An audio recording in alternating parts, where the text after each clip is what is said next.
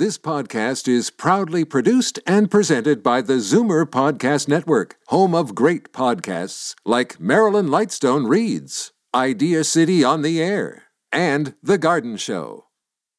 You're listening to an exclusive podcast of Fight Back on Zoomer Radio, heard weekdays from noon to 1. You're listening to an exclusive podcast of Fight Back on Zoomer Radio, heard weekdays from noon to 1. Now, Fight Back with Libby Znaimer on Zoomer Radio. Good afternoon and welcome. Before we get to our lead story, I want to take a moment to remember Mary Tyler Moore, who was a cultural icon for the Zoomer generation, one of the first to portray a truly independent career woman on television. And incidentally, she did that by producing the show through her own company. I'm sure our listeners have many memories associated with her, and I hope you'll share them with us tomorrow on our Free for All Friday program. I'd like very briefly to share mine. Her portrayal was especially crucial to women in our industry, the news business, because we watched her while growing up, but at that point, the men who ran the show were just being told to hire some women and not just as assistants. So there was a lot of opportunity, but also a lot of hurdles to jump through, which were shown on that show. And in my case, years after the show was off the air, I got one of my first jobs in Minneapolis where the show was set. I got an apartment in the neighborhood that her character, Mary Richards, supposedly lived in. And I spent time in some of the places you would see in the show opening. So I can't tell you how present that fictional character was in that place where I worked for several years. Anyway, we can talk more about her influence tomorrow. Right now, we move to our lead, and we should be very proud after the local medical miracle we learned about yesterday. Miracle is the wrong word because it was the result of skill, talent, innovation, and daring. I'm talking, of course, about Melissa Benoit's double lung transplant, a life-saving transplant she received here in Toronto after being kept alive for 6 days without lungs. Her diseased lungs were removed when she was just hours away from death because of a raging infection. And we're going to get to the issue of organ donations. So let me give you the numbers, 416-360-0740, toll-free 1-866-740-4740. And right now I am honored to be joined by Dr. Shav Khashavji, Director of the Lung Transplant Program at the University Health Network, and the key person in the very talented team of doctors who made this happen. Dr. Khashavji, welcome. Thank you. Thank you for having me, Libby. Well, first of all, have you confirmed that this was, in fact, a world first? Yes, it is, and it has not been done before. And just tell me how it came about. How did you come to decide to do this, and how did you get the authorization to do it? Yeah, so, as you know, there are many people dying of end-stage lung failure, and lung transplantation is very effective therapy for it, but we can't get enough donor organs, and that's the other topic you're going to address. And so sometimes we get patients like Melissa that get very sick, and we can't get them to a transplant. We supported her on a ventilator. We supported her then with an artificial lung support or an ECMO machine, and still we got to the point where the sepsis in her lung was so severe that we could not keep her blood pressure up with the devices running at full tilt and maximal drugs and antibiotics. And so really we have reached that point several times before with patients, and at that point we usually would just back off and say, there's nothing more we can do and let the patient die. We had, in working out how you look after critically ill patients and dealing with sepsis, the principle is you have to get rid of the source of infection. And in her particular case, the source of the infection was her two lungs. And so when you ask about how did you get the permission to do it and how did you sort it out, I think this is it was a very difficult question. Of course, it happened on a Sunday afternoon, and we've got, several of our leaders together in intensive care, infectious disease, surgery, pulmonary medicine, and really said, look, we all know she's not going to make it to tomorrow based on what we're faced. We've seen that before. So the one option is to take out the lungs and support her. And based on what we know of the device and the fact that we can use the Novalung as a lung circulation, can we conceivably support her till we can get lungs? And thankfully, to the work of Trillium Gift of Life, that's a hope that we could get a lung in a week or two. And the family, Melissa had said, do anything to keep me alive. I want to be there for my family and my daughter, and even if it's experimental. And she had made that very clear to us and to her family, which again made the decision a little bit easier for everybody. And the family knew going into it that this was the only chance, albeit slim, because we didn't know the answer. It's interesting. It underscores a couple of things here. First of all, the importance of making your wishes clear. People don't always want to deal with these types of questions. Yeah. I guess for Melissa, young as she is, this thing was very present for her. Right. So that's number one. And number two, I guess the issue was that you didn't know how long you would have to keep her alive without lungs. Right. So I mean, I think, about making your wishes clear, I think it's so important because, I mean, several doctors on our team were uncomfortable with the decision. It was an unknown. And when someone's so sick, it's easier to say, oh, well, we've never seen someone survive this, so, well, let's just keep her comfortable and let her die comfortably with her family at her side. But knowing that was the patient's wishes and knowing our courage in our institution to continue to push the boundaries and say, can we make something possible today that wasn't possible yesterday, allowed us to say that it's a sensible decision to make. We all recognized it was high risk and we may not succeed. And I think that's very important. And the next step now is we're going to, set this up as a study to look at more patients that might be a candidate and try and pick ideal candidates and fine-tune the way we did it. I think we probably did it a little late because we procrastinated, if you will, and tried everything possible before resorting to this. And we did pay some price of it. She got some kidney damage from all the antibiotics and the blood pressure medications and so on. And maybe if we'd done it earlier, we could have avoided that. So it's a process of how we advance medicine. And do you have any idea how long you can keep someone alive this way? Well, we do use these devices for bridging people to transplants or with severe, influenza pneumonias like H1N1 or something. We've had patients on ECMO for months, several months. But having someone without any lungs in the body was an unknown to us. And one of the issues is not just the fact that can the device take away the function of the lungs completely. That's probably true. But what happens in the interactions between the heart and lungs and how the heart manages the blood that comes into it, that it now doesn't have a lung to push it out into, can damage the heart over time, and then you're in a real predicament. So it was really the idea of hooking up the one circuit to support her circulation and perfuse all her organs and her brain, and the other circulation on the right side of the heart circulation to allow the heart to empty and continue working and be ready for when she gets a lung transplant. So that's one of the innovative things. How difficult is it to get appropriate lungs? What is the waiting time usually like, or is that kind of unknowable? Well, we can look at our averages in performance, and the average wait time in our program right now to get lungs is 3 to 5 months. But there is, if someone is so desperately ill, then we do that person first. And so, it's not inconceivable to get a lung in a week or two.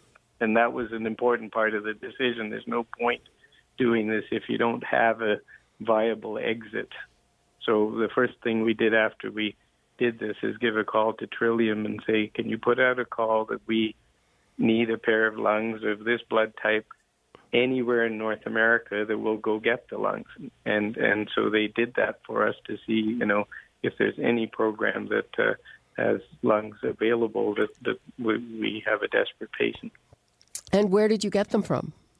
We can't actually say that because it's really important to preserve the, confidentiality of the donor family.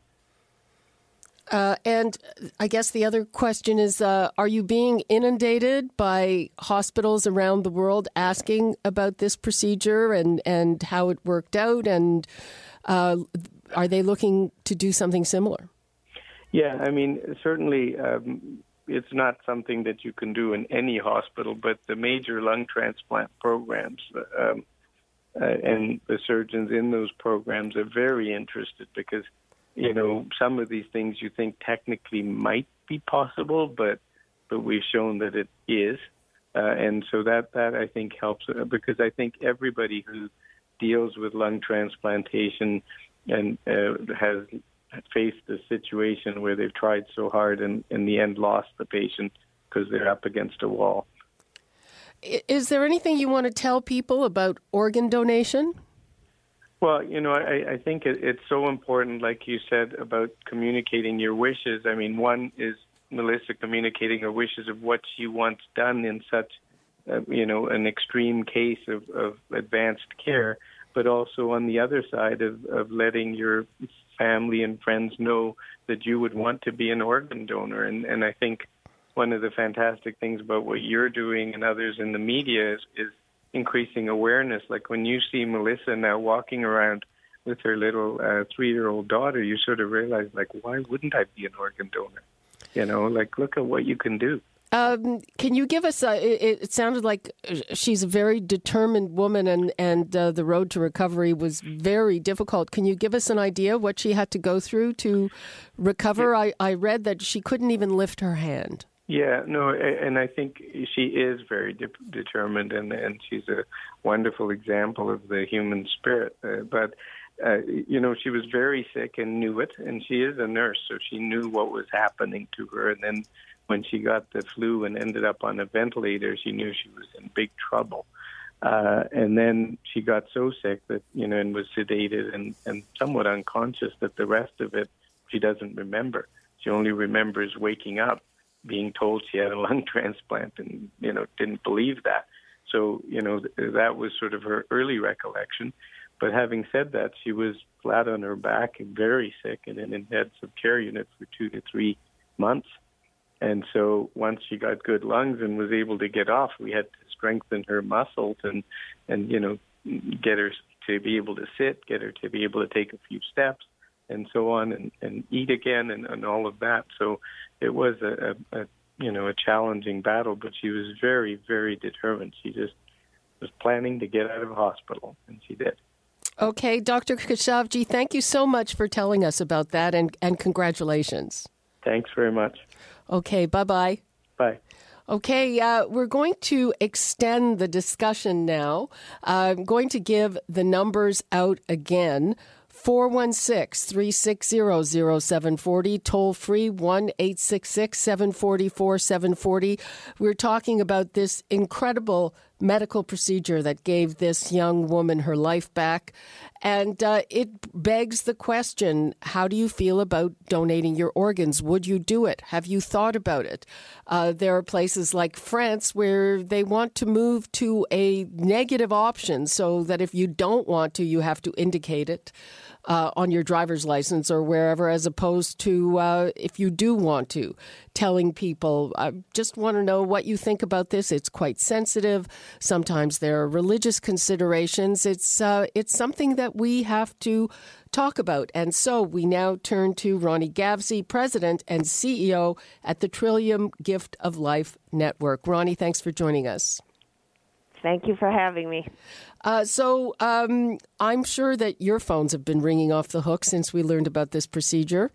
It's very exciting, but not unlike UHN's lung program. They are world-renowned and very progressive. Uh-huh. So just tell me about where we're at in terms of awareness for organ donation, what people make of it. Well, I can tell you that 30% of the Ontario population have registered consent. That's up from 13% in the last 5 to 6 years. So we're certainly on the right trajectory, but it also means that there's 70% of eligible Ontarians who have not yet registered. So there's certainly room to grow, and the most important message to the public is register and talk to your family. Mm-hmm. Do you ever have cases where somebody may have said it's okay, but their family says no, or or the opposite, that kind of miscommunication? There are cases, although rare, where a family will override a registered decision. They are rare, and what we do is we approach families for consent where the individual has registered. We're not asking for consent, we're reaffirming it and explaining how the process will move forward. But in the most cases, families will go with the registered consent. They will uphold their loved one's wishes. And do you ever approach a family when they're losing a loved one if that person hasn't indicated they want to be a donor? In fact, Libby, in every case we do, we approach every family of a potential donor, every family. Mm-hmm. And in about, I would say, close to all of the families where their loved one has registered consent will affirm that consent. But that goes down to about 50% consent rate when their loved one has either not registered or they don't know what their loved one wanted. Okay, let me give the numbers out again. If you have questions about organ donation, I'm also curious to hear your opinion and your feeling. Would you yourself be an organ donor? Are you thinking about it now that we have heard about this really miraculous, incredible procedure? The numbers to call 416-360-0740, toll free 1-866-740-4740. I know this is probably not an easy topic. And Ronnie Gavsey, what are the kinds of objections that people might have? There are quite a number of myths out there about organ donation. People may think they're too old to be donors, so they don't register, when in fact there have been donors over 90 years old. So age is not a factor. Another myth is that previous medical conditions may preclude one from being a donor. And in fact, every one of us will be tested for medical suitability. So should never consider a previous illness as a reason for not registering. Now, there, as you mentioned earlier, there are some who think their religions do not support it. But in fact, all major religions do support donation, and many of them consider it an obligation. Okay. That saving a life comes first. Okay, let's go to the phones. And Julie in Whitby, I think you have a question about age. Yes, I'm 78 years old. I am a registered donor, but I'm a non-smoker, pretty healthy, and active. I was just wondering, is there an age limit? And my family knows that I want to be a donor, but who knows, eh? You know. So you've done all the right things. You've registered, and your family knows, and you're 78 years young. Yes. Wow. Really, you should not consider that age would stop you from giving the gift of life. Mm-hmm. Because there have been people older than yourself who have given the gift of life both through organ donation and tissue donation. By tissue, I'm talking about eyes, for example. Mm-hmm. So it is certainly possible for you to share the gift of life and give someone a second chance. Oh, that's great, then. That's all I wanted to know. Thank you very much. Okay. Okay, bye-bye. Bye-bye. Okay, Doreen in Oshawa. Hi, Doreen. Hello. I arranged to have my husband's organs, anything viable, donated when he died about 10 years ago. Oh, that was a very brave decision. Had he talked to you about it while he was alive? We had discussed it some. He took a big stroke, and we were assured when I got him to the hospital that he wouldn't last the day. And during that last couple of hours, besides saying goodbye to him, my one son was with me, I had to do something. I couldn't let go of him until I did something, and it seemed like it would carry out his wishes, and we donated anything viable. And as a result, we got a letter later to say that 4 people had regained their sight because of his donation. Wow. That must have eased the burden a little bit? It did, if anything can, yes. So what would you say to people who are thinking about it? Do it. Do it. Oh, yes. Isn't that a great 2 words? Do it. Yes, and my family now knows that even if I hadn't agreed to donate, that is my wish, too. When the time comes, that they'll do the same thing. Mm-hmm. Is there a reason you haven't registered yourself if that's what you want to do? I really don't think it's necessary because they know what I want. Okay. Mm-hmm. Okay, Doreen. Thank you very much for your call. Thank you. And I have a question, and this is for me, Ronnie Gavsey. Yes. And that is, I've been treated for cancer twice, chemo, radiation, genetic mutation. Does that make me not a good donor? You can still be a donor.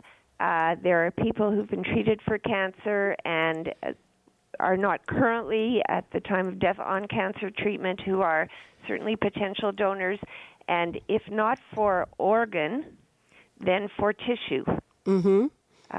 Tissue, again, including eyes, heart valves for children, skin and bone. So Libby, yes, you would be. You could share the gift of life as well.